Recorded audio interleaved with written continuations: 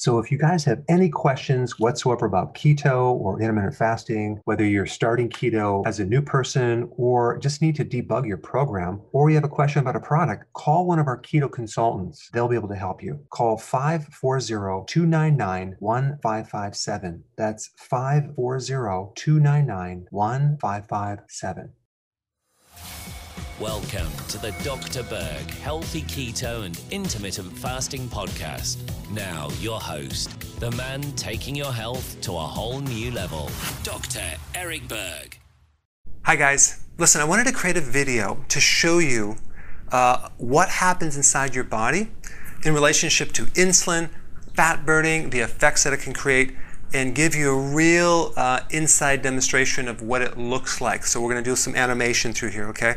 Let's first start out with this one image right here, which we have the pancreas right here, and the pancreas makes certain hormones. One hormone it makes is called insulin. And the location of the pancreas is underneath the left rib cage, but extends over to the right a little bit. And it's triggered by sugar, okay? So when you eat a carbohydrate-rich meal, and the faster that it turns into sugar, like certain things will turn to sugar fast, other things are slow. That's called like a glycemic index. Like celery would turn into sugar very slowly. Candy would be very fast. So as soon as the sugar spikes in the blood and it goes above a certain level, it triggers the pancreas to make insulin. So now we have this insulin that connects into the cell. So insulin actually will remove the sugar out of the blood to bring the sugar down. Okay, and what it does is it feeds the cell. One of the functions is it feeds the cell. So it's kind of like a little chef that it feeds the cell its food. Okay, it's fuel. So you can look at insulin also as a key that opens a door, allowing the cell to absorb glucose. Okay, so as glucose goes inside the cell, now we have a situation where the cell is filled with glucose and it's being fed. Now there's a signal that then will go from the cell back up to the pancreas and tell the pancreas to turn off because it's been fed. So we have this on-off mechanism. It's called a feedback loop. And all the hormones have this feedback loop where the hormone is sent across a distance, it does its function, and then once it's done, it sends a signal back letting the gland know it did its job as an acknowledgement, so then it can turn off. If this signal is off in any way, then the pancreas will continue to communicate and send more hormone when you really might not need it. Okay, so we know number one, insulin feeds the cell fuel, okay? Then it helps you store sugar. So here's insulin, it comes in here, takes the sugar out, feeds the cell. Number two, it actually stores sugar mainly in the liver, but some in the muscle as well, and some in the kidney, some in the brain, and some in the white blood cell, but mainly the liver and kidney. That's where the storage happens. And the body stores sugar as something called glycogen. That's the name of it. Glycogen is a series of glucose molecules strung together in a chain. So there's two main types of fuel storage in the body. We have the glycogen reserve, and then we have the fat reserve, okay? The glycogen reserve, which is the sugar reserve, is roughly only 1,700 calories. It's very, very tiny, versus 70,000 calories on a non-obese average person. So we have 70,000 calories for fat versus only 1,700, that's 1,700 for sugar reserves. Okay, so insulin helps in the absorption of fuel in the cell. It helps in the sugar storage, which is called glycogen reserve. And number three, it converts excess sugar and carbohydrates into fat. Okay, so fat comes from the excess carbohydrates. So as soon as the blood sugars go too high, insulin converts it to fat in the liver. So it's dumping fat into the liver and dumping fat into the body, specifically in the belly area. This is the storage around the liver and starts spilling off into a belly, a fat belly. That's where it's coming from. So in this section, I'm going to talk about what is excess sugar in the blood. Normal blood sugar is between 80 and 100, okay, milliliters per deciliter. This basically means you have 1 teaspoon of sugar per all of your blood. On an average person, it's roughly 1 1/3 gallons of blood. That's normal. An average American consumes 31 teaspoons of sugar. So you can imagine how much sugar that is in your body. Your insulin needs to deal with it, so it has to get this toxic sugar out, protect the cells, and dump it into the reserve, which is your belly. So it's converting the excess sugar to belly fat, and that's how it works. Okay, so the next thing that happens when you have too much sugar over a long period of time and too much sustained insulin, we develop something called insulin resistance, where the receptor that's supposed to receive insulin becomes blocked, okay? Now what happens is now the glucose, the sugar, can't get into the cell because the key is not working to allow the cell to be fed the fuel that it needs, okay? So because there's no signals inside the cell that the glucose is getting in there, there's no feedback loop to the pancreas to turn it off. So we have an incomplete communication. It's like someone's talking so much, but no one's listening.